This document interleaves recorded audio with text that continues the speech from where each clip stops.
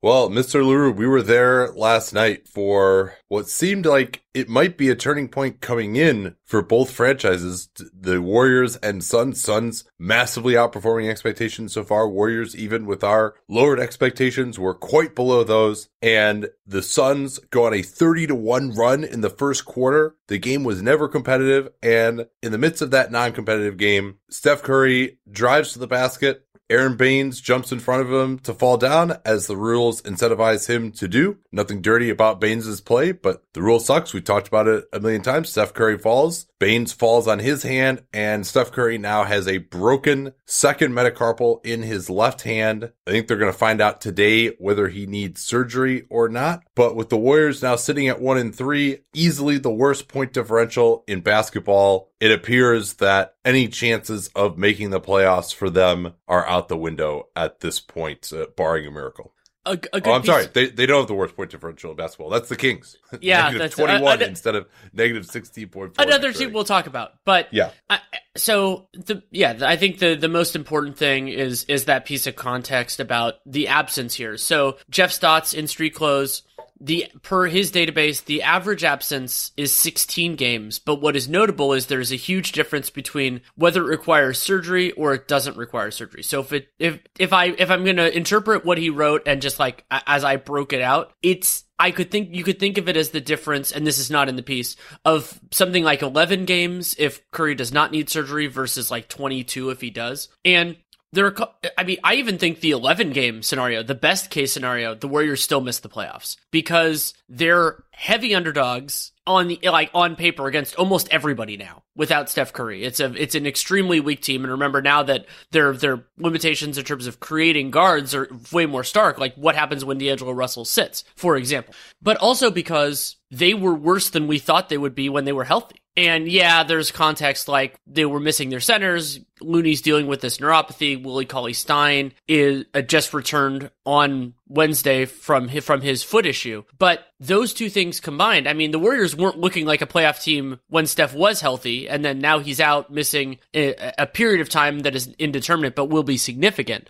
So yeah, I mean, that totally changes things. And also, I think what's going to be really fascinating about this, and it's not an immediate decision, are the ripple effects that this has in terms of how management and how Steve Kerr approaches this for Draymond Green, for Klay Thompson's potential return, everything like that. Because, I mean, once you're out of the playoffs, which the Warriors have not been since 2012, you think about these things very differently. Well, and the last time the Warriors were out of the playoffs, we know how they thought about it. Yeah, I mean, for those who don't remember when the Warriors were super bad, first of all, you can also read my book on history, where a lot of it's on the sour stuff before all the success.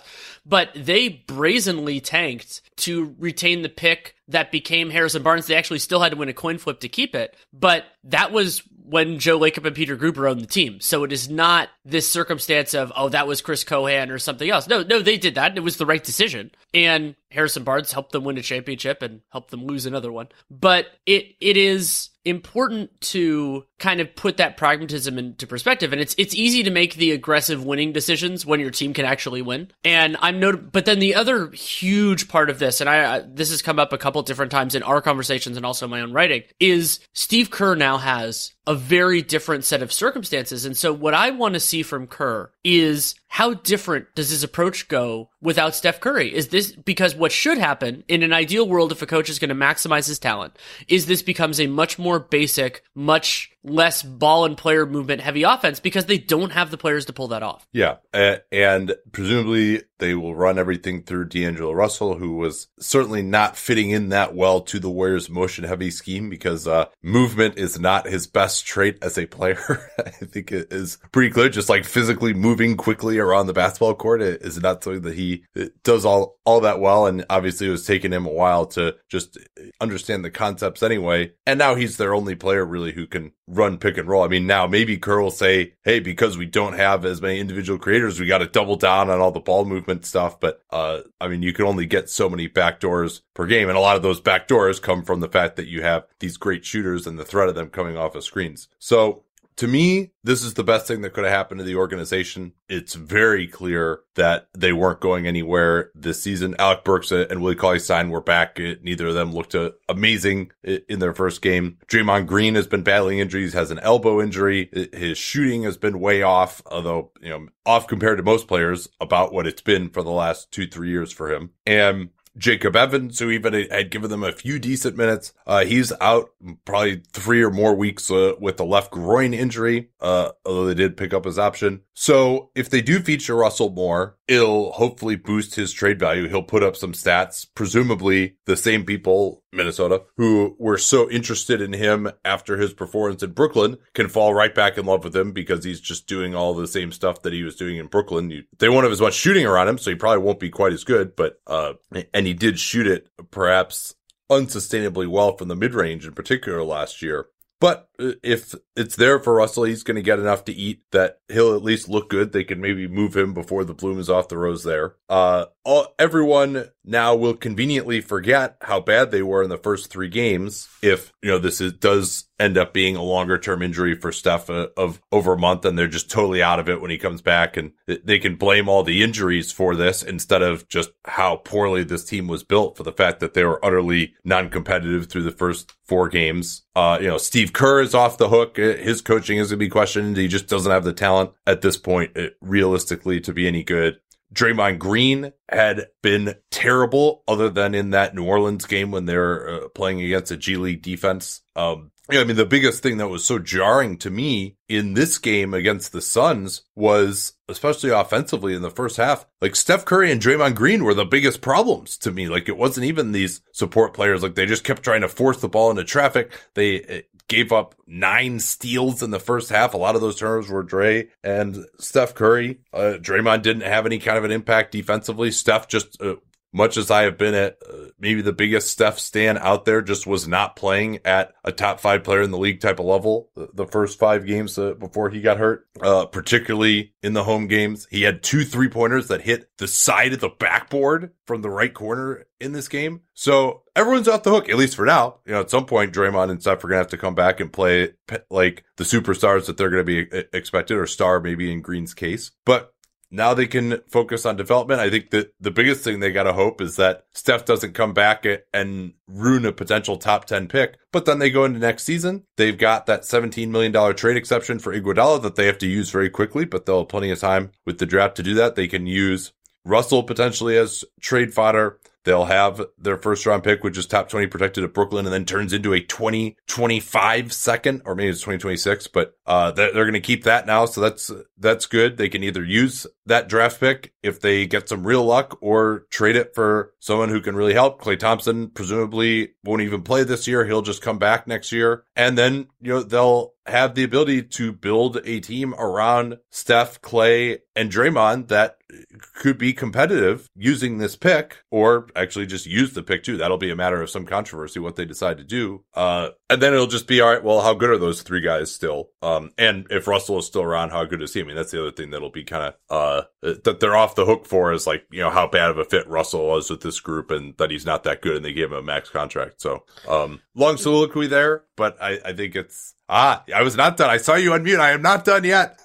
Okay, I'm done. One name that came to mind this morning when I was kind of piecing together everything was David Robinson. And this is, first of all, most scenarios do not work out as well as the David Robinson one did for the Spurs. But the idea of everything kind of quote unquote going wrong at the same time, and that helping you build out for another kind of run, is possible here. I'm not saying I expect it, especially considering the Warriors draft record isn't fantastic. Yeah, Kevin Pelton reminded us in his piece about this that David Robinson actually came back from the back injury when they were 3-15 and then broke his foot and was shut down. For and Elliott was hurt that year too, right? Yeah. I mean, they had, and he really was kind of not a major player after that. So yeah, they had a lot of issues after getting close to 60 wins the year before, as I recall. Yeah. So what we talked about is that obviously that's the big news. We have to start in San Francisco with that, but we have a mailbag to get to. So what we're thinking is we'll do the mailbag, and then we have a lot more news. We'll do that at the end. So if you want to, there are a lot of things, Trae Young and some option decisions and a few other injuries around the league. So we'll get to all that, but you have some really good questions. So I think we should go there next. Yeah, we do. But before we do that, I would encourage you guys to read all the coverage. If you're interested from the Warriors angle on Steph's injury, Tim Kawakami interviewed Joe Lacob. Ethan had a great piece. Slater had a great piece on what happens to the Warriors from here. And you can do that at The Athletic. TheAthletic.com/capspace can get you 40% off a yearly subscription. If you get that yearly subscription, it comes out to just $2.99 a month at thatathletic.com. I always say athletic.com. That is wrong. TheAthletic.com/capspace URL. And of course, that is where Danny is now working as a national writer. What kind of pieces are you going to be doing this year? I'm going all over. I'm working on a 30-piece series previewing not only the seasons but the off seasons for everybody, and then I'm working on some big picture stuff. How the extensions that were just signed affect the 2020 off season, and just a lot of fun stuff. And also working with the amazing group that we have doing collaborative pieces, also consulting. I did some on Sam Amick's recent piece about Anthony Davis's situation, and so yeah, a lot of different threads, and it is. For readers, but also for us as writers, it's an amazing confluence of talent. And so we all communicate with each other. We work together. And like, for example, I did this piece with John Krasinski last year talking about Jimmy Butler's options with the Timberwolves way back when he was on the Timberwolves. And those things are going to become more common too. Yeah, the collaborative pieces are the ones I've been enjoying a lot. Seth Partnow has been collaborating with individual beat writers for some stat focused questions about those teams. Obviously, my other podcast partner now, John Hollinger, is with The Athletic also.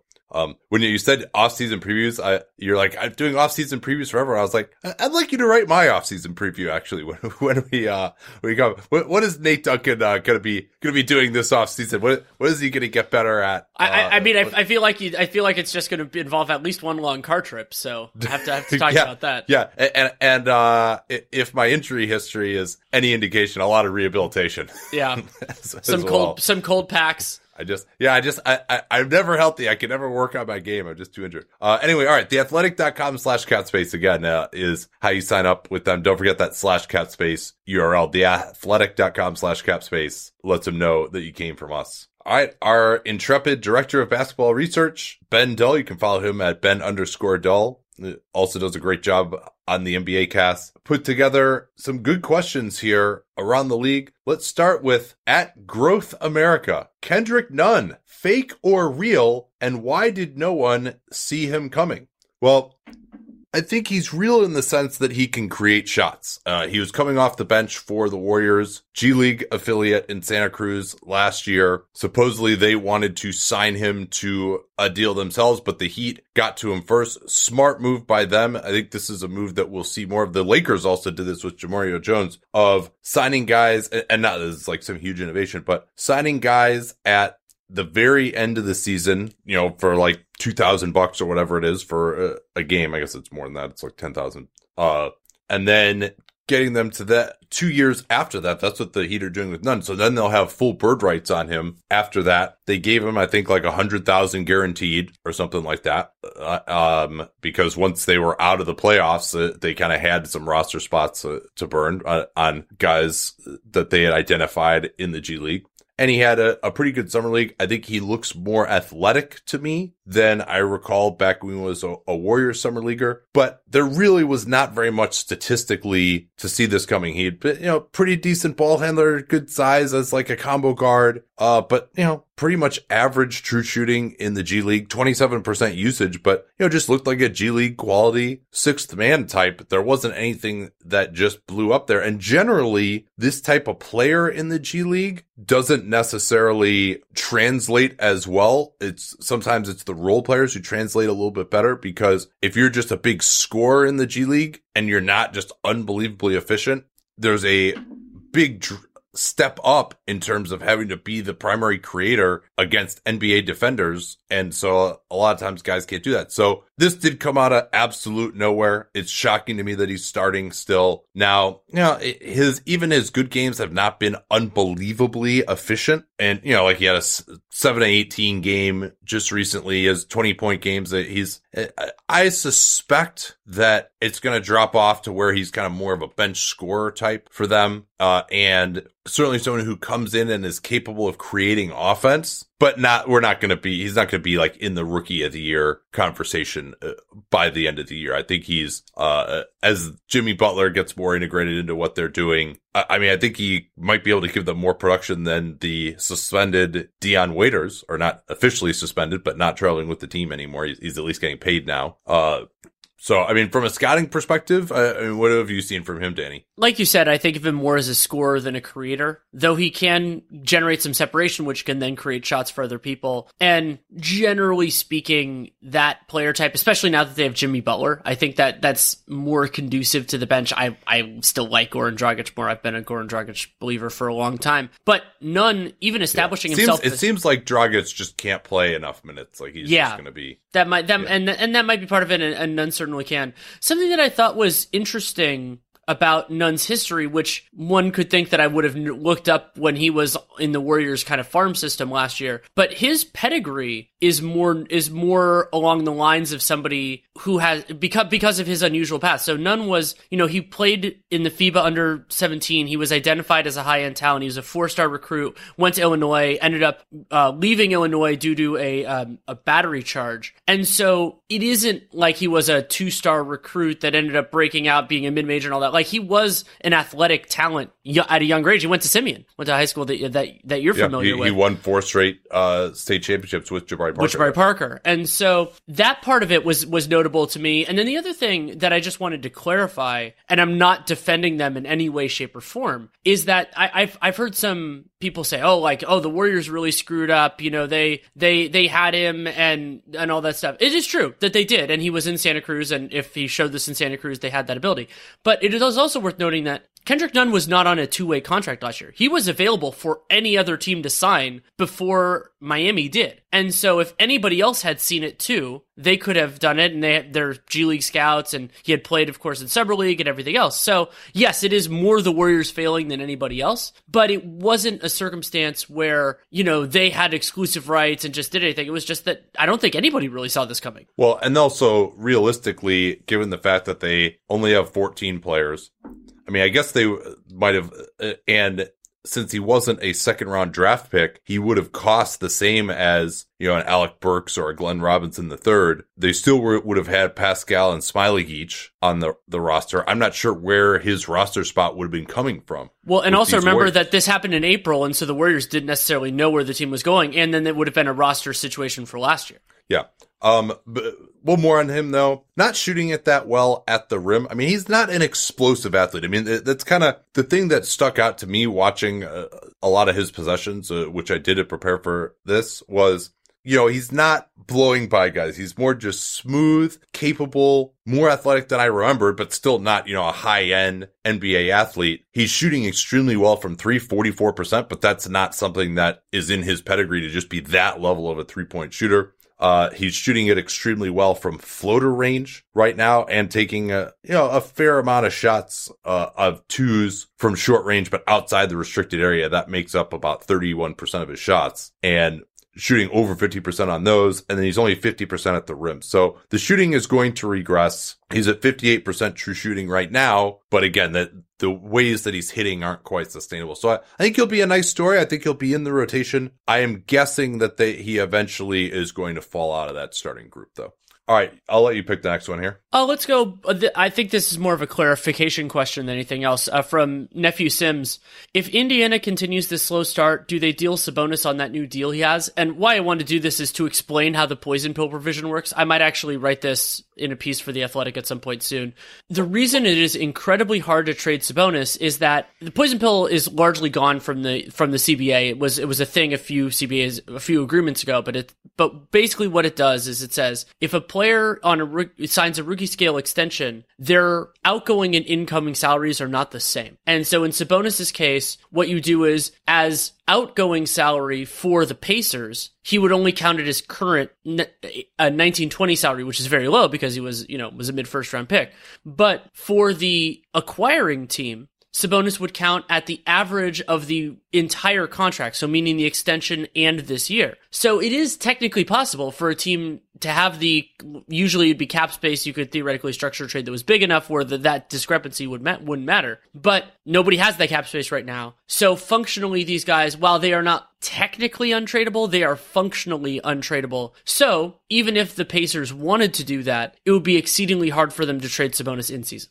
Yeah, when you say that the poison pill, also known as base year compensation, doesn't apply anymore, there used to be other situations in which exactly they stripped out the other things. Yeah, and so really the only way you could do it would be if the team that was receiving him had cap space or a trade exception large enough to take him in, because that team or a third team were involved. Because when you say, okay, the outgoing salary is what he's making this year, which is $3.5 million, and then over the life of the contract, he's averaging about $19 million. So when we say his outgoing salary for the Pacers is $3.5 million, that means that they can only take back salary that would be commensurate with the $3.5 million player. Whereas the team that's receiving him, his incoming salary for them is, whatever that average would be about. It's 15.6. I looked it up. Thanks. Yeah. So they would have to have a trade exception that big. Alternatively, the Pacers themselves would have to have a trade exception big enough to take back a player that would match salary with the $15.6 million that's incoming for the other team. It would be extremely complicated. And for all these players, Hield, Jaylen Brown, etc., who have extended, you run into that issue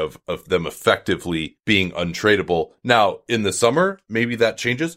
I did think it was very noteworthy that the Pacers saw Miles Turner go out last night, and then Sabonis just absolutely destroyed Jarrett Allen and DeAndre Jordan. DeAndre Jordan, not so physical with that huge body. Sabonis just went right through them. He had 29 points, and the Pacers got their first win of the season against, again, a team they match up well against with only one center because Brooklyn has no size or athleticism. But that is noteworthy. I mean, and Miles Turner, however, is tradable because his extension is now kicked in fully. And maybe if Turner's going to miss time now with this sprained ankle, so maybe they play so well with Sabonis that they say, hey, let's try and trade Turner to, a Clippers or a Celtics or, a team that really needs some rim protection. Andrew Zagin, so I think that's how it is, Zagin. Analysis on Kawhi's passing ability and numbers and where these assist totals are coming from. Well, let's keep in mind, number one, that his role has changed with the Clippers, especially with their starting group, right? He worked more in ISO last year. They haven't done as much for that with him with the Clippers, where he's getting the ball on a wing ISO, on a post up, turning and going to work. You're not going to get as many assists out of that situation. If you do draw help, then it's a kick it out, swing type of deal. There's no roll man right there that you can throw it to. So I think he's been used more in pick and roll this year. He doesn't have Kyle Lowry on the team or Fred VanVleet. He's playing with Beverly, who's not really a pick and roll point guard at this point in his career. He's more of a spot up option. Shamet. And then, he's playing some with Lou Williams, but they've been staggering those guys a little bit more.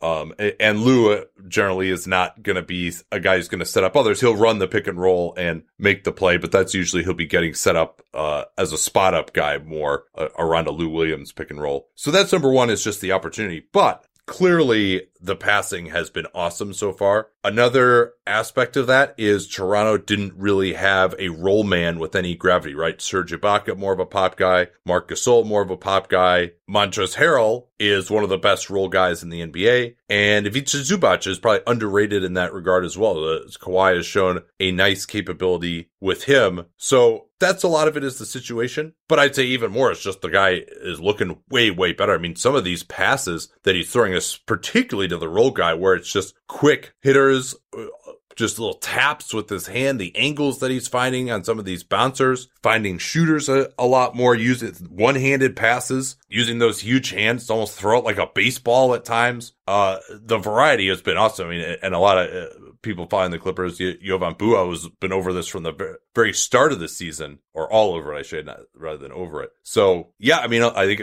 clearly there's been some skill development there. The pieces around him make it work. They've got a lot of shooting. It helps a lot too that, Patrick Patterson on that starting unit is shooting the lights out. They've got Shamet there. But I mean, I have a stat on that if you want it. Sorry? Yeah.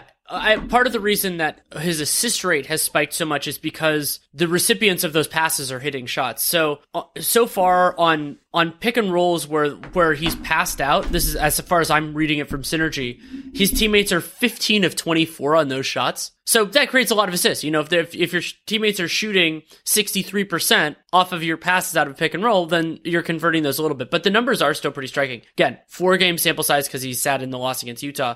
But Kawhi's career high assist percentage, that's the stat that Basketball Reference uses, his career high was 19%. Right now he's at 49%. And obviously that's going to go down for a bunch of different reasons. But I think, as you're right, the fundamentals are different. You know, like he is a better, more willing passer right now than he has ever been before. And credit to Kawhi for adjusting his approach, Doc Rivers, and for having this system around him. And the other big thing that's going to change is just how does this offensive dynamic shift once Paul George is available to play? And that might lower Kawhi's assist numbers, even though it might make their overall offense more dynamic and potent, just because the ball will move differently once Paul George is on the floor. Yeah, and let's not forget, too, last year, Kyle Lowry was leading the NBA in assists for a large part of the season. And so there's only so many assists to go around on a team. And that Toronto team needed him to be more of that ISO scorer here, especially in that starting group. They really need him to be the main playmaker. Where do you want to go next here? Let's do this one from Call Cactus. Considering how valuable transition points... Wait, so I've always wondered this. It's Colonel Cactus. Yeah. Please let me know if because I mean, you know, that seems like a great Clue character, right? Colonel Cactus. Yeah. It's actually a bit of an aside here. My wife and I love the games Cards Against Humanity, and a lot of the standard cards just like aren't that funny, especially when you play a fair amount, or frankly are just like a little problematic and offensive. So, and yeah, I mean, I get that that's the point of the game, but like there are certain cards that just like go a little bit too far for 2019, in my opinion, and also aren't funny. So we like cross out a bunch of the cards, and we should actually play with you and your girlfriend sometime. But so we cross out a bunch of the cards and put in our own answers or our own questions, and you can buy extra cards for that too. And so one of the ones that we have is naming Clue characters. That's what made me think of that with Colonel Cactus. But anyway. Well, Colonel Cactus in the podcast with the question.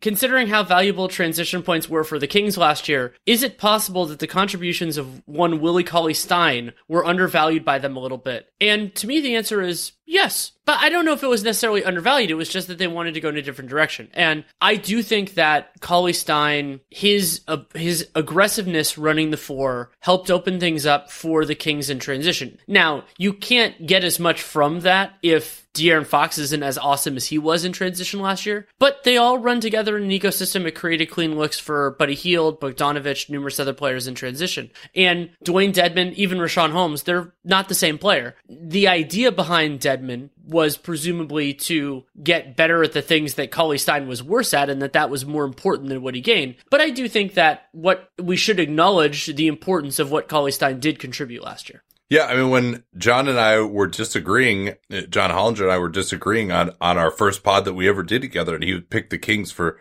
30 wins. He had a hilarious tweet today where he's like, yeah, I'm sorry, Kings fans, for overrating your team in my team preview and causing this to happen, which was pretty funny.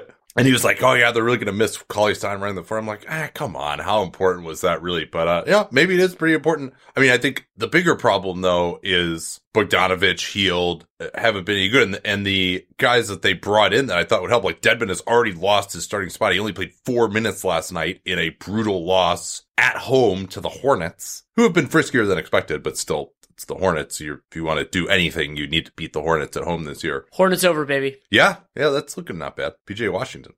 But so I would say maybe that's a factor. He's probably, Cauley-Stein certainly gave them more last year than Dedmon is giving them this year.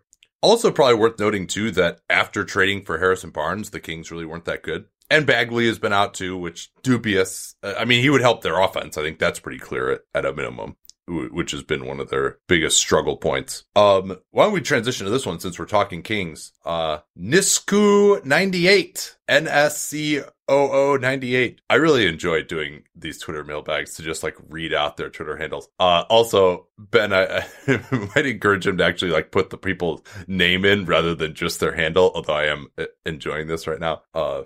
grade Vlade Divac's GM tenure, Danny. For those who don't remember, Divac took over the Kings in March of 2015. So he has had 5 off seasons and then, parts of other things to put his imprint on the team. And he has been significantly better in the last year and a half of that 5-year tenure. But I'm still in the F range. I might give him an F plus because the beginning of that was about as disastrous as it can be. I mean, the Rondo trade, the trade for cap space that became Rondo because almost every good player was off the market. And Bellinelli and Kostakufos, don't forget them. Bellinelli and Kostakufos. That might be, we might do this pod again now that we're getting actually close to the end of the decade, doing like a worst trades of the decade pod. Yeah. But it might be like it's different than, let's say, like the Harden trade where that was catastrophic because of what Harden became. We said at the time that the that was 2017, I believe, right? Well, no, that was 2015. 15. And we did the podcast. That was actually one of our like seminal podcasts initially. I remember it because I was in Oroville, California at the time taking a deposition, and we recorded it in my hotel room after the deposition was over, and the audio quality was its typical total shit from that time. I think I actually might have even like forgotten my mic and I had to just use like my computer microphone. That might have happened. Thank you for listening if you've been listening that long, because our audio quality was really terrible, and I just had no idea how to make it decent at that time. Not that it's like so amazing now, but at least it's like listenable. But anyway, yeah, no, it was like August 4th of 2015 or something that we recorded that, and that trade had happened a month earlier, and we still ranked it as like one of the worst trades of the decade. And it actually, and ultimately, it probably actually ended up hurting less than you would have thought, just because of their totally unexpected success last year. But now that's looking like it was a complete aberration, right? I mean, even your opinion of him would have to have changed a ton just based on how they've started this year. Now, maybe they'll turn it around, but firing the coach who gave them that success to bring in Luke Walton, who, I mean, I think there's no possible way to argue that he hasn't been worse than Jaeger was last year. And, Jaeger is a tough guy to get along with, but maybe if he did a good job, you figure out a way to do that. Yeah, so you're saying F plus. I mean, let's go back and really look at it here. What are the good moves that he has made? I think I'm going straight F. I've thought about it more. I think identifying, there were moments in time where the De'Aaron Fox pick was good. I think that's one. De'Aaron Fox pick was very good. Yeah, I think both of us liked other players better at the time. Well, and conceptually, usually trading the 10th pick for two, like I think it was 15 and 20 something. Zach Collins for Justin Jackson and Harry Giles. Now, it would require making better selections when you move down, and also worth noting that Donovan Mitchell was available then, and that would have been amazing. They could have had Fox and Donovan Mitchell in the same draft. And Mitchell, I believe, was 11, so he was picked right after. This isn't a circumstance of, hey, Donovan Mitchell was picked 10 picks later or anything like that.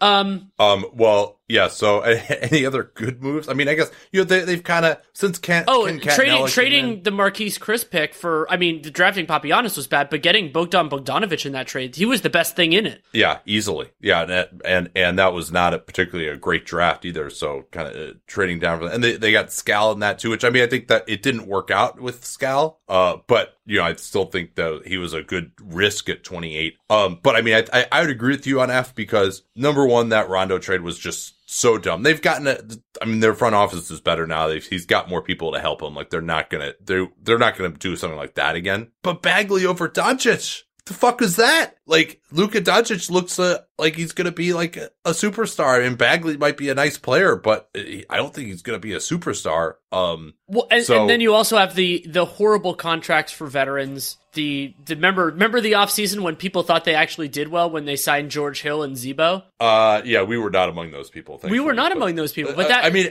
at least they haven't gone longer than 2 years on some of these. Could we say that the best is it possible that the best trade that Vlade's made was trading Scott Perry for a second round pick? I mean, it is true that the Cousins trade worked out better for them than we expected. That's true. Yeah, I mean, that actually, now, Cousins tore his Achilles, right? I mean, they didn't know that was coming. He hadn't been unhealthy until that point. Right, and healed broke out like a full year and a half, I believe, after the trade. I mean, also, it's kind of like everyone just assuming that Buddy Hield is really good.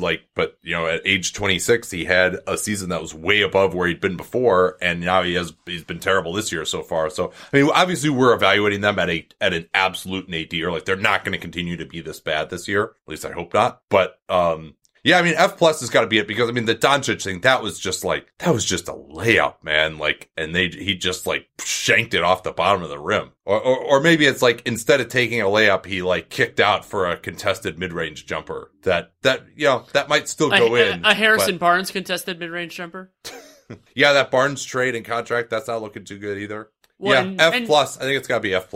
I mean, and then, yeah, and to be last year, just good enough to convince themselves that, they're there and they sign all these vets. Again, they're at least, the good thing, I think this is Ken Catnella's influence, is they're at least, not tying themselves down forever with some of these contracts. But they also traded Scal for Caleb Swanigan, which is one of the just weirdest, dumbest trades. Yeah, I mean, Scal might still, I can't even finish that stuff. All right. Good, because you're not going to say anything bad about Scal. You know how that goes. I just sort of trailed off there. All right. I'm shocked we haven't done the Mark Asselstein question yet. Well, okay. Well, before we do that, we can tease upcoming questions from @RedneckNBA and @flatulent_Brian and @umbilicalkid. We'll be doing all those after the break here from a new sponsor. I actually drove into the city the other day to drop this off for Danny so he could talk about these guys. The Away Carry-On. What are your initial impressions? I really like it. I am very particular. This will not be a surprise to people about what I travel in, because it needs to fit where it needs to fit, but also roll well. And something that I really like about the Away bag is how well thought out it is. And I was working through. It has a TSA allowed really cool lock, which is something that I haven't had in my other bags, but already really like. But it's just a great bag. It's really well thought out. It's the spaces for what you need. I'm going to be traveling a fair amount in the next couple of months, and I'm really excited to use it. And I mean, the having all of the different features. I mean, I've never really thought of luggage as being advanced, but it absolutely is. The thing I'm most excited about for that, there's two things. Number one, if you still have one of those suitcases that only has 2 wheels, you need to look at an Away suitcase immediately. It is a complete game changer to have 4 wheels, so you can actually just push it around. The 2-wheeled suitcase for me, dragging it behind me, it would always, at least once or twice through the airport, I would just hit my heel with the suitcase because I'm pretty tall, and it would be dragging behind me, and I kind of stop and or change direction. You can't really change direction very well. Like this, you can just sort of push it in front of you with zero resistance. The wheels on this thing are really nice. And their customer service is what I'm most excited about, though.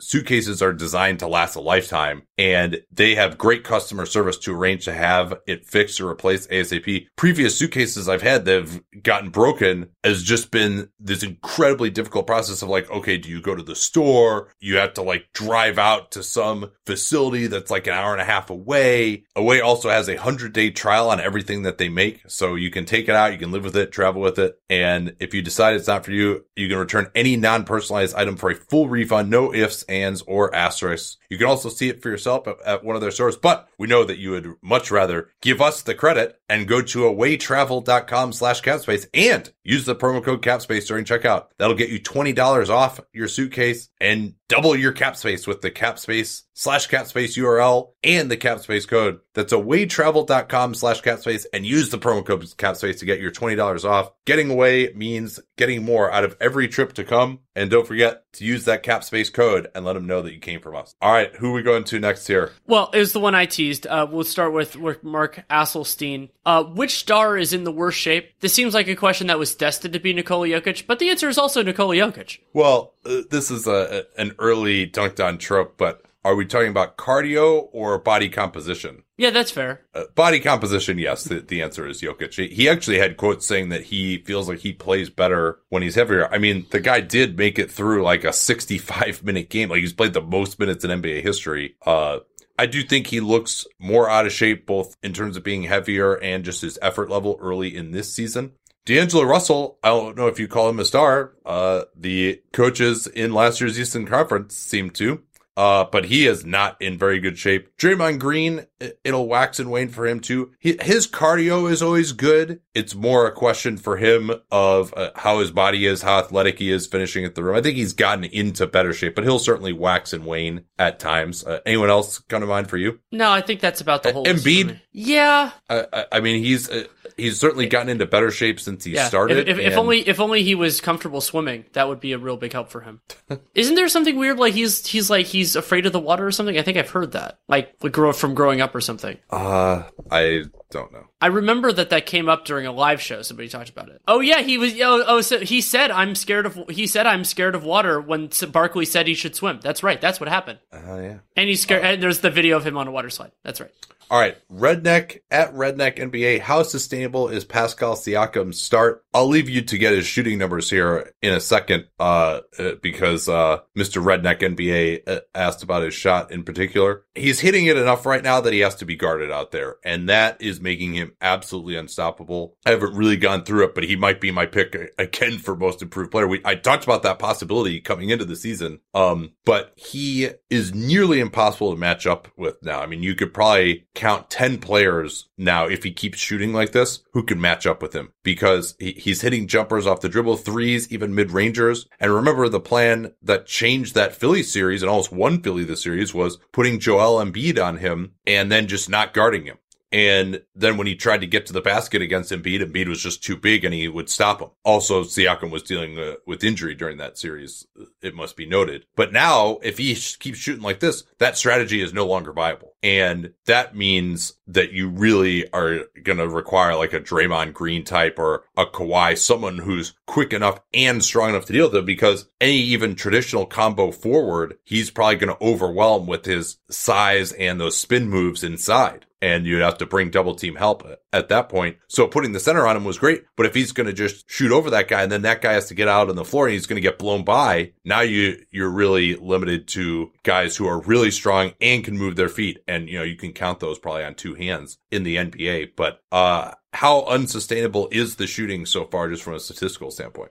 Somewhat unsustainable. So overall, Siakam shooting 46% on jumpers, 44% from three. That is in comparison to last year, where it was 40% overall, 34% on three. So that's a full 10% up. So I think a modest decline there. But what I think is most interesting is, so he's doing absolutely well, really well on pull-ups. So he's 15 points on 14 pull-ups. That's over a point per possession there, is very strong. And then also 1.3 points per possession on catch and shoot. So I think both of those are a little bit rosy, even if he's made real strides. Like, it's kind of the idea of regression to the mean, that maybe he's better than he was, but he's just not this good. Maybe something kind of like what we talked about with Vooch, where last year, he did a lot better, but most of that was repeatable. I think that could largely be true with Siakam. I mean, and he's been effective in so many different phases of offense. So I think that he can be dominant, even if it's not as extreme as it's been so far. All right, you want to do a little lightning round here? Well, there's one that I want to spend a little bit more time with, and it's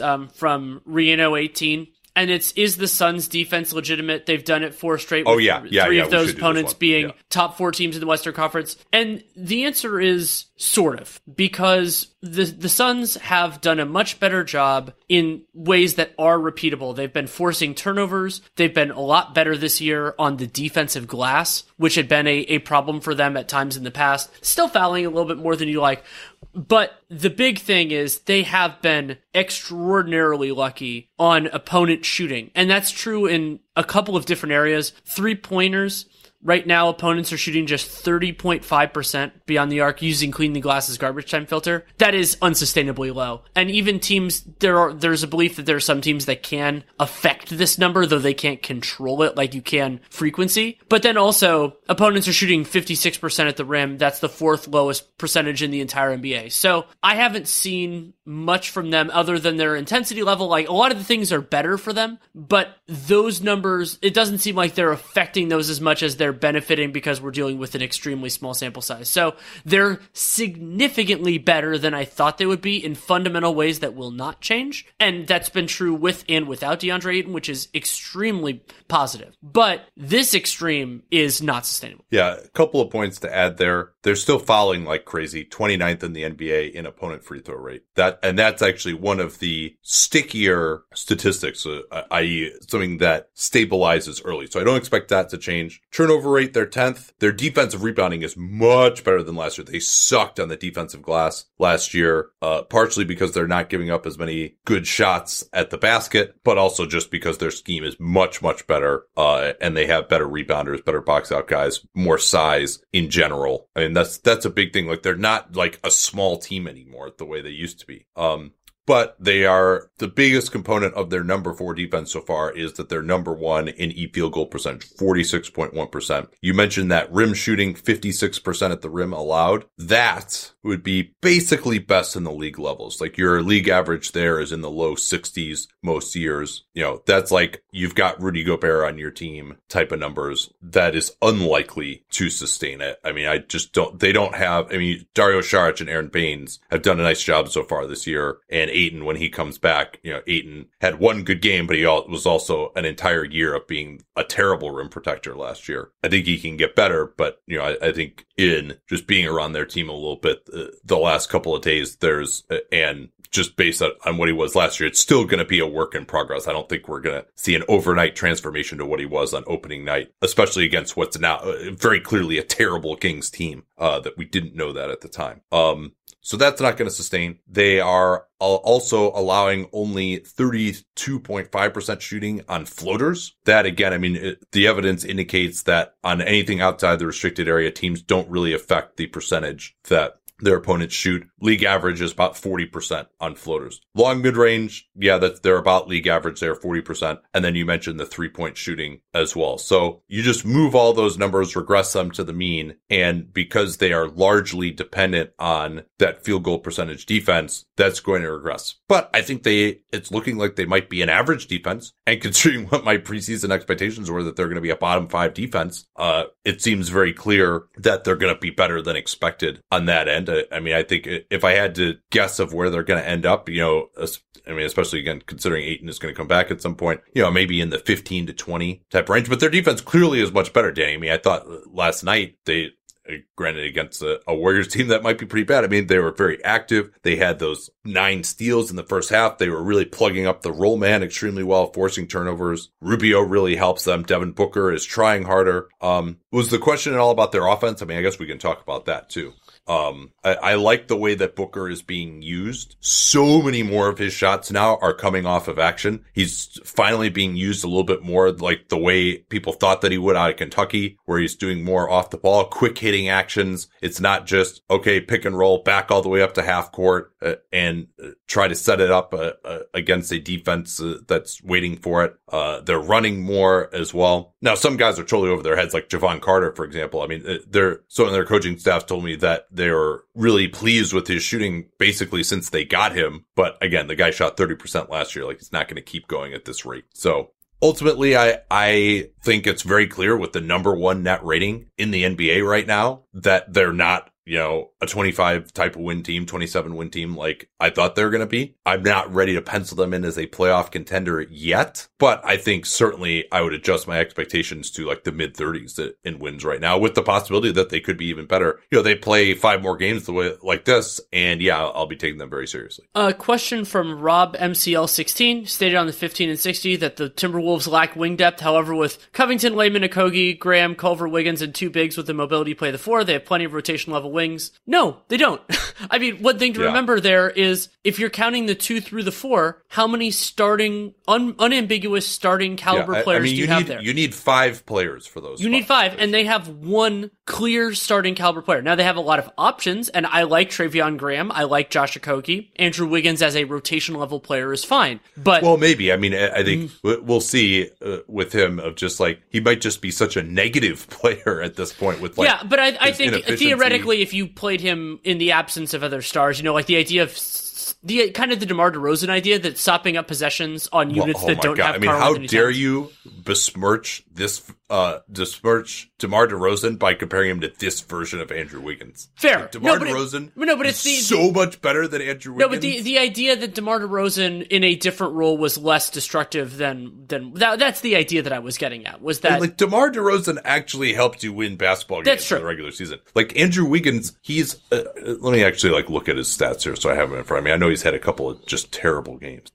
And he's also, like, had two huge fourth quarters when what really helped? Yeah, I mean... Which is hilarious. You're probably overrating his contributions. I mean, you meaning just the royal you, not you specifically, but... How dare you? Yeah, Andrew Wiggins, 50% true shooting on the year, and, Sterling assist percentage here, 5.0%, baby. How are his block and steal rates? And 26% usage. I mean, that's got to be pretty close to the lowest assist percentage with that level of usage in the league. I mean, that's incredibly low. So, and he never gets the line anymore. So, I mean, to me, he's like actively taking stuff off the table in the role that he's in right now. If you reduce his usage, maybe he gets more efficient, but just like, all right, you want to have 500 true shooting and have like 15% usage? Yeah, that's not very good, but at least you're still only applying that below average efficiency to 15% of the possessions instead of 25% of the possessions. Anyway, but yeah, back to your larger point here. There's nobody else that you can say is like a clear starting quality player outside of Covington at this point, to me at least. And starting caliber is so much more important than having a bunch of rotation level guys, because it doesn't solve the questions that you had. And none of those guys are two-way players at this point. Some of them are zero-way players. I had, strangely enough, I had never really looked this up, but do you want to guess what happens? So his true shooting actually slightly goes down, but last year, when the limited amount of time that Karl Anthony Towns played without Andrew Wiggins, because they square so much of their minutes together, his usage went from 26.7% to 31.3%. And just taking any shot that you take away from Karl Anthony Towns is probably a bad thing for your offense. But if you're taking an Andrew Wiggins shot instead of a Karl Anthony Towns shot, that's catastrophic. Some other interesting notes on the Wolves here. I mean, and again, let's just go through the stats of some of the guys that he mentioned, right? I mean, Covington's not shooting it well this year. He'll come around. But Treveon Graham, I mean, much as I love him, much as he makes plays, you look down and he's, 39% true shooting. Jake Layman, 6.8 PER, 48% true shooting. Okogie has been more efficient. And he's actually shooting the three a little bit, but not making them. It's just been his other game that's been so good. And he's a really good defensive player. I mean, that's something to really like about him. So, I mean, he may be a rotation quality player just because of his defense, but it'll get to where it's tough to play him offense. And maybe Towns is a good enough shooter that the fact that Okogie can't shoot threes isn't the end of the world. But, again, you would like to have some shooting around Karl Anthony Towns. Jarrett Culver, 0.8 PER, 28% true shooting, 58 minutes in 4 games, and a lot of those have come in garbage time. Jordan Bell, maybe should get more time, but he shouldn't play the 4. He's a 5. Noah Vonleh shouldn't play the 4. He's a 5. So, yeah, I mean, it's not an unbelievable group there. Okay, let's do a lightning round. Here's one. Riley Bambi. Is Jason Tatum a great defender? No, he is not strong enough. Doesn't really make plays. I think when teams go at him one-on-one, I'm usually like pretty disappointed with the results. So guys seem to go right through him a lot. He's not physical. I also don't think he's like super quick to like get over screens or guard point guard. So I think he's at best adequate to me right now. I mean, he's got some length. I think he's going to get better, but I think it's more like he kind of looks like a really good defender. So teams don't go at him, but I think his contributions to me have been quite overrated on that end to date. Where do you want to go here? I'm not going to read the handle on this one. But what's the process for getting Damian Lee's two-way converted? Do they need to drop a player on waivers? The big problem for the Warriors right now is the hard cap. So they can't do anything that gets them over the hard cap. And converting Damian Lee at this point would do it. As far as if I have the numbers correct, and I'm pretty sure that I do. So they can't without trading somebody else, and I don't think they're trading anybody else right now. Theoretically, they can run through a portion of Lee's 45 days allowable under the two-way contract, and then at a later point when the prorated portion of his salary is sufficiently low, maybe they could do it then. Like, it's kind of along the lines of what Hollinger has said about cutting Marquise Chris and then playing dance, just one of those players instead of it being a veteran's minimum guy, it just is Damian Lee by converting him. So that's really the way that it would happen, but the hard cap is the big consideration there. And they'll use the 45 days pretty aggressively, I'm guessing. But I don't know, maybe they pivot a little bit now if they can, but they don't have many bodies left.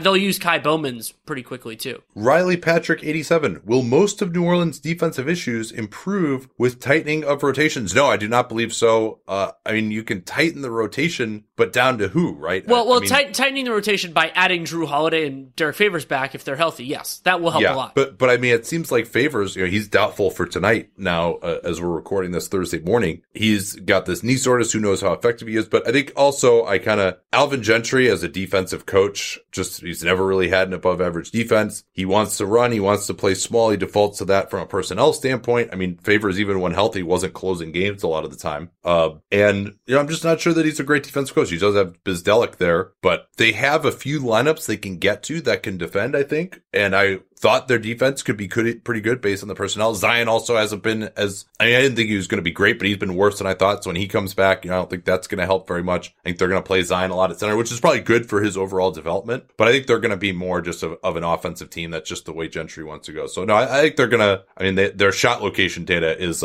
pretty miserable, as Hollinger was pointing out on the pod we did over the weekend. So, all right, next one here, 30 seconds on the clock. 4. From Elliot Wood 5, is it just me or is Danny's give a shit meter going well on the defensive end? Seems like more teams are interested in playing defense this year, which is fantastic. I would say anecdotally that the average team is a little bit more engaged defensively, but there are absolutely teams towards the bottom. I mean, the Warriors' transition defense, which I've seen up close a couple times already, has been bad. We watched a portion of that Houston-Washington game yesterday, which was glorious in many ways, but was also just a lot of bad defensive execution. So I think overall it has been a little bit better, but it's not some sort of massive sea change. But it is good to see teams like the Suns, for example, their give a shit meter has spiked, and that's fantastic. Yeah, some of the teams whose defenses I thought were going to be the worst, although the Wizards might drop down a little bit of the defensive rankings after giving up 159 points in regulation. I mean, kudos to them for scoring 158, but nonetheless. But also, teams just generally try harder early in the season. Offensive efficiency generally goes up as the season goes along as well. So yeah, I think teams generally are trying harder. There's a lot of the bad teams have new coaches as well, which I think is in particular, those teams try harder. So, but I mean, I think teams always try hard on defense relative to what a lot of fans love to believe about the NBA. If you consider how much work it actually takes to cover all of the ground around the 3-point line in today's NBA compared to where it was years ago, the whole, all these ex-players players don't play hard. It's let's see, I used to play 45 minutes a game. How come they don't? Let's see if you could manage to cover all this ground defensively, and then we'll talk. Ben, tab. I think I'll order a tab. What are your key metrics you look at to determine a team's true form this early in the season? I've heard you mention team and opponent shot locations a lot recently. Yeah, I think that's something you can look at. I mean, number one, I just look at what their net rating is. Schedule you have to consider after 3-4 games, both in terms of style, right? If you've played the Spurs, for example, your defensive shot locations are probably going to look better. Seth had a good piece on this the other day that 2/3, 1/3 is the distribution in quote unquote credit of shot locations between offense and defense. So your offense determines it 2/3, the defense determines it 1/3. 3-point shooting, obviously, if there's something fluky there. But as we just talked about from the Suns, just fluky opponent shooting from any range. Also just look at individual players as well, of just if people are just shooting it extremely well or extremely poorly compared to track records. So it's pretty much an all-encompassing look at every available statistic, but you look at the ones just knowing what the general spread is in the league that are just clearly not going to sustain, because that basically never happens. I mean, I think that's the number one thing that you look at there. At least for me, I think this will be the last one. From SH3KIR11. I'm guessing that makes a word, but anyway, I'm not getting it. Do the first few games change your views about the playoff picture of the East and West? And the answer is, yeah, absolutely. I mean, the Warriors are likely out, and that's incredibly important. Dallas looks a lot better. The Pelicans are, they were a fringy team before. Now they're a lot less likely. Yeah. The Kings were a fringy team, and I don't expect them to make it now. And then who fills in? Dallas probably has a good chance. Yeah, I mean, Wolves, I think the Wolves have a shot. I'm more positive in the Spurs now than it was before, though there's some stuff there. Banking 3 wins is useful. And then in the East, well, I mean, Suns might even have to get it, especially if the bar bar is going to be lower now, which maybe it is. Yeah, they absolutely have a better chance than I thought before. I mean, things are breaking really well for the Suns right now. Again, we'll see whether this sustains or not. I have a level of skepticism. You don't just throw out your preseason expectations. Yeah, and worth mentioning that a lot of the other the top teams in the West, those are looking good like we expected. The Lakers, the Rockets, the Nuggets, all that. And they're not looking amazing necessarily, but they're looking like playoff teams. So that's a little bit different. And then in the East, the Pacers are definitely looking worse. That is probably the most significant swing. And then what I've found notable about the East is that the fringy teams have not looked good. Like Chicago has been awful. So, and the Hawks. I don't know. I don't know about that. I mean, they've lost 3 close games. Yeah, but they've lost 3 close games. They lost to the Cavs. Yeah, on the road. I mean, all right. Well, so I picked Chicago to win 35 games this year, and I picked Cleveland to win 24. A 35-win team on the road against a 24-win team. And, Cleveland might actually be better than that now. But even if you're just going by preseason expectations, a 35-win team on the road against a 24-win team is probably a slight underdog. Yeah, I guess that's fair. And some of their players are less healthy, at least at this moment, than I thought they were to start the season. But yeah, I mean, also losing to the Knicks in the fashion when blowing such a big lead. Yeah. Oh yeah, no, you're right. They lost 3 close games. Yeah, 3 close games, and they won 1 close game. Yeah, if we're counting the Knicks game as a close game because it was. It swung in the last few minutes. Right. And then they got just destroyed by the Raptors, but that's not catastrophic. That's not a huge deal either way. But yeah, but in the East, what I was going to say is that nobody that was outside of like the pack that I saw has really moved up, especially with Trae Young being out for a little bit with the Hawks. I think that's hurting them. The Hornets are better, but I don't think they're playoff team better or anything like that. So I think that could open things up, especially when Oladipo comes back. So the East picture, not significantly different than I expected, but the West, there are some notable changes. Nets look bad so far too. That's true. Yeah, I mean, that's something that maybe we'll do that for an episode next week of like, all right, let's really recalibrate our preseason expectations. Maybe once we have another week or so under our belt. All right, let's do some news here. We're giving you a nice long episode, since we only had 4 this week. I guess we can start with the Minnesota-Philly brouhaha from last night. Karl Anthony Towns, I'm sure, and Joel Embiid, I'm sure you've seen it, became engaged. Unclear who the instigator was. I think they both deserve some blame there. There's been a lot of shit talking for these guys going back to Joel's Instagram comment about how Karl doesn't play any defense. And then it really hit the fan. Karl Anthony Towns' mom giving the double bird to Embiid as he went into the tunnel. Then Embiid with a social media post talking about that. Then Karl Towns coming back. They called each other some problematic words. It was rather amusing, but also rather petty and sad at times as well, as it often is when guys try to prove who's the bigger man in public. I could have maybe used a little bit more subtlety to some of the insults. But ultimately now, no punches were thrown. In incidents where we've even seen punches thrown, it's been like a game or two. Like, remember, like the Robin Lopez, Serge Ibaka fight? Well, and also, like, even the Brandon Ingram thing last year was so much more extreme than this, and he only got 4. Oh, yeah. I think it would, at least for the on-court stuff, there's also the Wolves are trying to get, like, Ben Simmons suspended because the refs at the time said he was a peacemaker. He stayed in the game, but he also was choking Karl Towns from behind, leading to a meme of Karl Towns tapping out. Well, and something that I have a question about there is, I mean, it's pretty, I believe that Simmons and Karl Anthony Towns are friends, and I wonder if that factors in as well. Is like, well, I know they do interviews, so maybe Towns says, hey, that was nothing. Yeah. Well, I mean, if the Wolves are trying to get him suspended. Well, here's something else on that. I wonder if part of the reason the Wolves are trying to get Simmons suspended is because the next couple of games for the Sixers are against Western Conference teams, Portland, Phoenix, Utah, Denver. So a suspension would actually materially help them in the playoff race. Yeah. Winning some games would also materially help them in the playoff race. But I think also now the social media aspect, especially with some frankly sexist words being used, that is just a bad look for the league overall, in addition to getting into the fight. So that to me is the variable here. We'll probably find out later today what the suspensions are going to be. I think it might be 2 when you throw in the social media component. I think it probably would have been 1 without that. But, and I mean, if Karl Anthony Towns doesn't play, the Wolves are going to lose. I mean, like, that's pretty, like, he's probably been the MVP so far, at least going into that Philly game.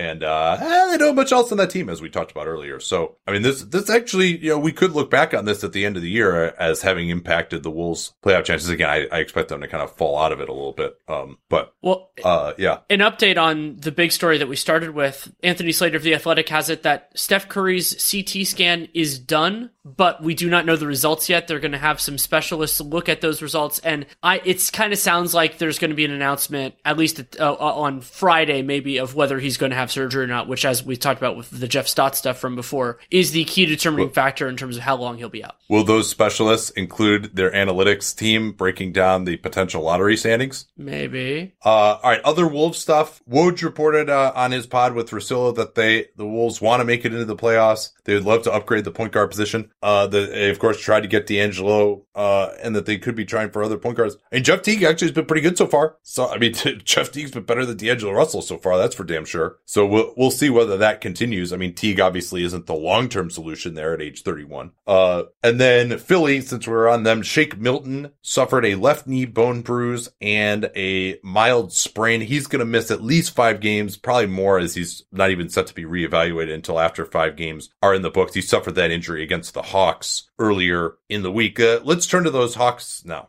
Thankfully, the Trae Young ankle sprain is not severe enough that we had to put it in the open of the show. That would have been tough. It looks like it's going to be, maybe in the more 1 to 2 week range for Trae, and it will be incredibly hard for the Hawks to put together an offense and win games during that time, partially because Travis Schlenk decided to put together a roster with only a few ball handlers on it, and no real backup point guard, so nobody to step up that now that Trae's hurt. It's also disappointing because he's just been awesome to start the year, but thankfully it's 1 to 2 weeks as opposed to something longer. Yeah. Watch the NBA cast tonight, 4:00 Pacific time. It's going to be amazing. I mean, it'll still be fun. It's always fun, and we can focus in on some of these other Atlanta young players. And I mean, I love doing the NBA cast for any game.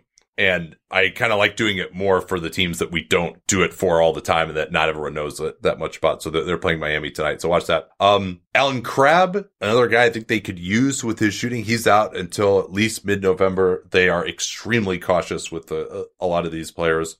Ty Wallace, who they claimed off waivers right at the start of the season, he's actually playing now. Evan Turner's going to be out tonight also. Chandler Parsons, who provides some ball handling when healthy 4 years ago, he's out indefinitely with load management bilateral knees. So I guess, maybe they go with Herter, but Herter is on a minutes limit as well at about 20 minutes recently. So I think we're going to see some Cam Reddish with the ball in his hands. A lot of that probably. Yeah, maybe it'll be that. I mean, DeAndre Hunter, to the extent he'll have all he can eat. But yeah, we talked about how not having a backup point guard might hurt them. And I mean, it's going to be really hard for them to win games. Maybe they'll be better defensively just with a little more size, but probably not. Boston, Romeo Langford really has had a star-crossed start to his career. He's been out indefinitely with a knee sprain. And Enes Kanter did not play in their stirring win over the Bucks last night. 3 straight now that he has missed due to a knee contusion, and 3 straight hits to my wallet, potentially in my bet with Jared Weiss, that they wouldn't close with no center. He's already banked 3 games, and all he has to get to is 25% of the year of them closing games without a center before I'm going to owe him a substantial dinner in Vegas. For Charlotte, I don't know that we hit on this at all, but Nick Batum out 3 to 4 weeks after suffering a middle finger injury on opening night against the Bulls, and that's just fine. Batum is pretty washed at this point, not even necessarily washed adjacent, and they've got some young wings, Bridges, Washington, that they really want to get a look at. So that's not really going to hurt them on the floor.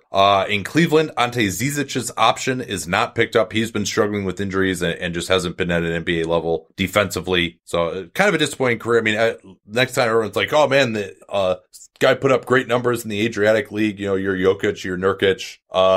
How can anyone miss on this guy? Well, Zizic was putting up the numbers that were kind of like that too. And, certainly not with the passing component of Jokic, but Zizic has never really gotten any traction in the NBA. So it looks like that's one of those ones, Danny, where you're just like, they should be prepared to waive him. Exactly. Absolutely. I mean, the Cavs can do a lot more experimentation with that roster spot. And I'm sure they would like to trade him just to get a little bit more breathing room under the tax, but I don't think they would really give up anything. So if a team would rather have Zizic than their 14th or 15th dude, absolutely. But if not, they should cut him. Use that, try out a bunch of different people, especially once 10 days come in. But even now, I mean, a non-guaranteed player that you can cycle through would be nice. Detroit, Reggie Jackson has been out. He is not playing on this 2-game road trip that the Pistons are on. Lower back injury for him.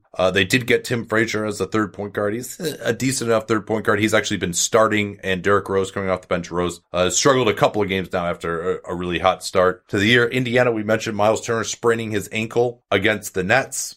They went to Justin Holiday starting in the second half without him, and as mentioned earlier, beat Brooklyn. There's supposed to be an MRI today for Turner, but according to their beat guy for The Athletic, theathletic.com/capspace, Scott Agnes, he should miss at least a few games. Kawhi missed that game against Utah. He's going to play tonight in San Antonio. Load management, just to make sure. Yeah, and I mean, again, maybe he just doesn't play in a single back-to-back. I mean, that was a great approach with Toronto, so maybe they'll just do that again with him. And he's been limited to about 30 minutes in the games he has played. And then Rodney Magruder is back for them from a high ankle sprain, and it gives them some additional wing depth. What else we got here? Kyle Kuzma will make his 2019-20 debut with the Lakers after a left foot issue actually pulled him from Team USA before then, and we wondered if it was a real thing. It most definitely was, because he's been missing that time. It'll be exciting to see him back, and it'll probably still be a little bit more time for Rajon Rondo. It sounds like when he comes back, and this is not a good sign for those of us who want to see the Lakers be fun, that Vogel wants to play Rondo 25 to 30 minutes a game and start some of them, but that will only be when he returns, and the MRI said a mild calf strain, so we'll keep an eye on that. Yeah, and the Lakers are starting to play pretty well against admittedly a soft early schedule, a lot of home games. Anthony Davis had 40 and 20 in 3 quarters against the Grizz. Grizz played a pretty fast pace, and also, don't have anyone to match up with Anthony Davis. Not a lot of teams do, but Davis was 26 of 27 from the foul line in that game. James Johnson is back with the Heat. He finally passed his conditioning test. We'll see whether he gets into the rotation or not. You know, I think he really struggled to shoot it last year. He may be about done, but he's also only has to beat out Myers Leonard for minutes. Leonard hasn't shot it well, but he at least spaces the floor, which Johnson doesn't do as much. Derek Jones, with a groin injury, has now missed a couple of games. I loved the way he was working with Olynyk on the second unit in that Bucks game, but he hasn't played since then. The Heat don't really do that many injury updates, but it seems like Jones is going to be out for a bit. And Deion Waiters is not accompanying the team to Atlanta tonight. He's been reinstated. He's at least getting paid, but it seems like he's still effectively suspended as far as actually like being with the team on the floor. The New York Knicks are dealing with some additional point guard absences. Dennis Smith is going to miss a few more games due to the death of his stepmother, and Elfrid Payton is out with a hamstring issue, probably at least a week or two, so that puts a lot on the shoulders of still MSG favorite Frank Ntilikina, and presumably that can also be a lot more for RJ Barrett, who has done well with the ball in his hands overall. Yeah, and I think they started Barrett and Ellington, or I think that's the plan to start them. I saw that on Twitter. I can't remember those four. Did they play last night? Yeah, they lost to the Orlando Magic. Okay, yeah, so I think they started Ellington and Barrett in that game, which I like. I like Barrett playing some at point guard with the shooters around him.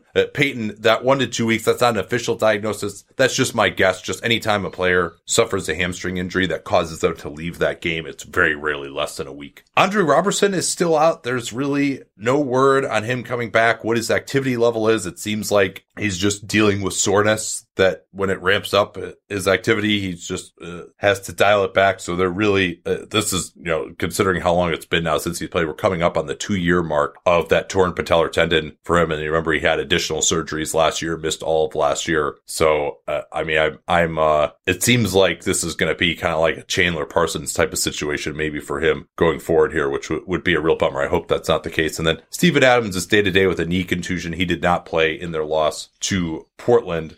Right now, OKC has the worst difference between their expected wins and their actual wins at 1-4. They had that blowout of the Warriors, and they've had some close losses aside from that. A little bit of interesting news out of Orlando from our friend Mark Stein, that the Magic have applied to have Timofey Mozgov's remaining contract removed from their books due to the career-ending injury and illness provisions. This could bring some light to something that had intrigued us as to why the Magic stretched Mozgov's contract. contract because it looked like they were doing that to squeeze under the tax, which, I mean, because of when they signed out for Aminu and all that kind of stuff. But if they have a hope or an expectation that his contract will be removed entirely, that makes even more sense. I can't speak to the viability of that claim because I don't know the specifics in terms of the timing of the injury and when it was known or when it could have been known, because that's an important characteristic here. And because Mozgov was traded last offseason, whether that issue was known or should have been known or something like that. I consulted a little bit with Josh Robbins of The Athletic on his piece on this, and that was really kind of like what I said. But it would be nice for the Magic to just get off of that $5.7 million per season, even though it doesn't necessarily affect them that much in the immediate because of the spending that they've already had. It would still be nice because of bringing the decisions with Augustine and Fournier most notably next summer. Yeah, and they may at least have some issues with using the full mid-level exception the next couple of years, that getting that money off their books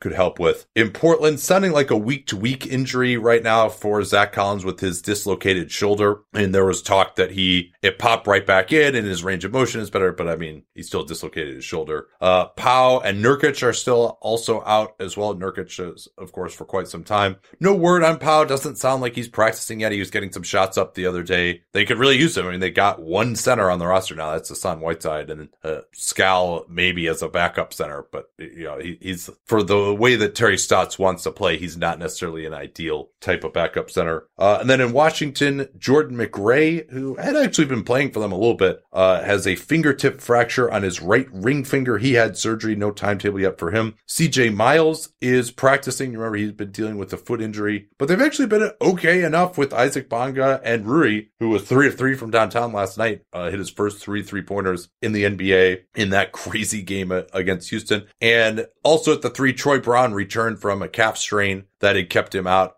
for almost a month here. So good to see him back on the floor. He looked comfortable shooting the ball. That's going to be a big swing skill, of course, for him. Anything you want to talk about before we go here? Yeah, I'll mention, I actually haven't recorded it yet, and I'm always paranoid about jinxing it, but this week's Real Jam Radio will be recorded shortly with Jared Dubin. We have a lot of fun stuff to talk about. He's a cap nerd like the two of us, so we're going to talk about the impact of the extensions on the 2020 offseason, presumably Steph Curry and a bunch of other stuff as well. Speak for yourself. I'm not a nerd. Yeah.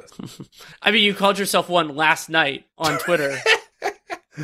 Man. Should we just mention briefly that terrible Zach LaVine, that he gave up that cut to Colin Sexton? Oh yeah, and he got poor Wendell Carter dunked on at the end of the game because when Colin Sexton just back cut him. I'm sure John Beilein was like, hey, if you got Zach LaVine on you at the end of the game, just make a back cut. You're probably going to get open. And then Colin Sexton does deserve some credit for dunking it all over Wendell Carter. But, Wendell Carter did a good job to even get into the picture when you give up like that quick of a back cut. And don't forget, Hollinger and Duncan is out there. Subscribe there. We'll have a new episode of that probably out Sunday night before Dunked On comes out. Search Hollinger and Duncan in your favorite podcast player. I would imagine if you want to be efficient, even searching Hollinger would probably bring it up at this point. Oh, dude, we never talked about the NCAA. Is it going to allow students to benefit from their likenesses? I should really organize the spreadsheet a little bit better.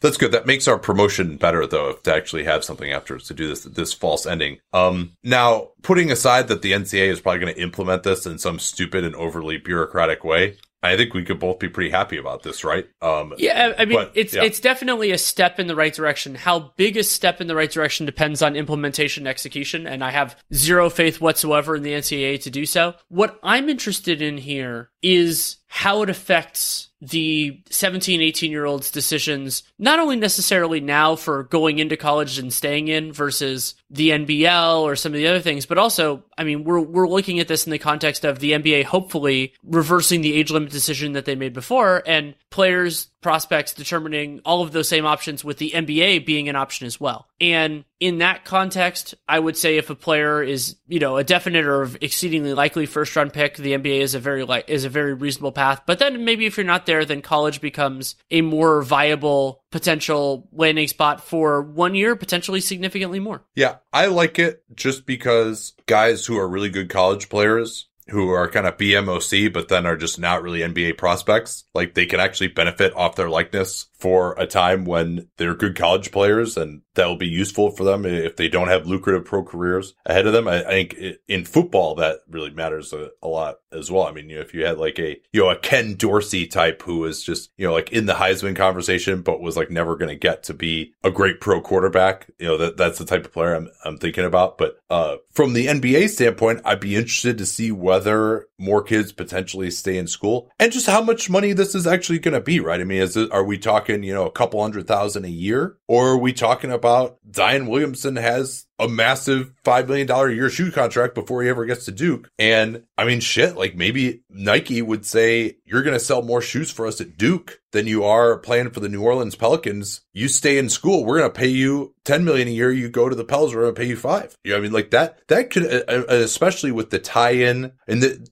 so presumably there are going to be some safeguards in place. In theory, that'll be circumvented, most likely, shall we say. But maybe something like that's going to happen. I'm very interested to see like what the dollar figures are, and whether it's Jim Bob's local car dealership in Auburn or whether it's Nike, where the bulk of this is going to be coming from. Also will be interesting to see now what happens with like the licensing of agents, where there's been pushback from agents on the requirements that the NCAA is putting in there. It's going to be pretty important to have an agent now if you're in school and you can benefit from your likeness. You're not going to be doing all these business deals yourself. So there's going to have to be some sort of a detente there. I mean, from my own selfish standpoints, because I don't like college basketball, I hope that players still come to the NBA soon. And you would think ultimately, because of the way rookie contracts work, and you're going to get a 4-year indentured servitude before you get to be a free agent and be properly paid, as you like to say, that players are still going to come out. De'Aaron Fox was asked about that, and he was like, fuck no, I wouldn't have stayed for more than a year, even if I were getting paid more. But maybe the money will be enough for some of these guys that, especially if they're kind of thinking short term, they might stay at least for one more year at some of these big schools. And then, of course, where are these kids going to go? How is that going to change based on potential sponsorship availability? David Locke was saying that, the LA schools will be cool again. We'll see whether it's that, whether this money comes from boosters, whether I'm just very, very interested to see how this is all going to evolve. But kudos to the state of California for basically forcing this to happen. And like the first decent piece of legislation that's been passed in California in like 50 years. Mostly kidding there, Californians, but we do have some bad laws in the books. That could be a new podcast. I don't know. Anything else you want to say on this? I know I prattled on there for quite a bit. I'm hopeful that we're going to get NCAA video games again. So that would be exciting. That's my last contribution. All right. That'll be the last contribution of the show. Thanks again to The Athletic for sponsoring today's pod. Subscribe today. Enjoy smarter sports coverage. No ads, no pop-ups, no autoplaying videos. Man, those things are so annoying. See how good sports coverage can be when it's not just basic game recaps and here's your newser on Sean Livingston being out for 2 weeks with a calf strain, and these reporters are freed up to write the stuff that they've always wanted to write. Theathletic.com/capspace is your URL to get 40% off a yearly subscription. You get that yearly subscription and it's only $2.99 a month. Theathletic.com/capspace. Don't forget that /capspace URL to let them know that you came from us.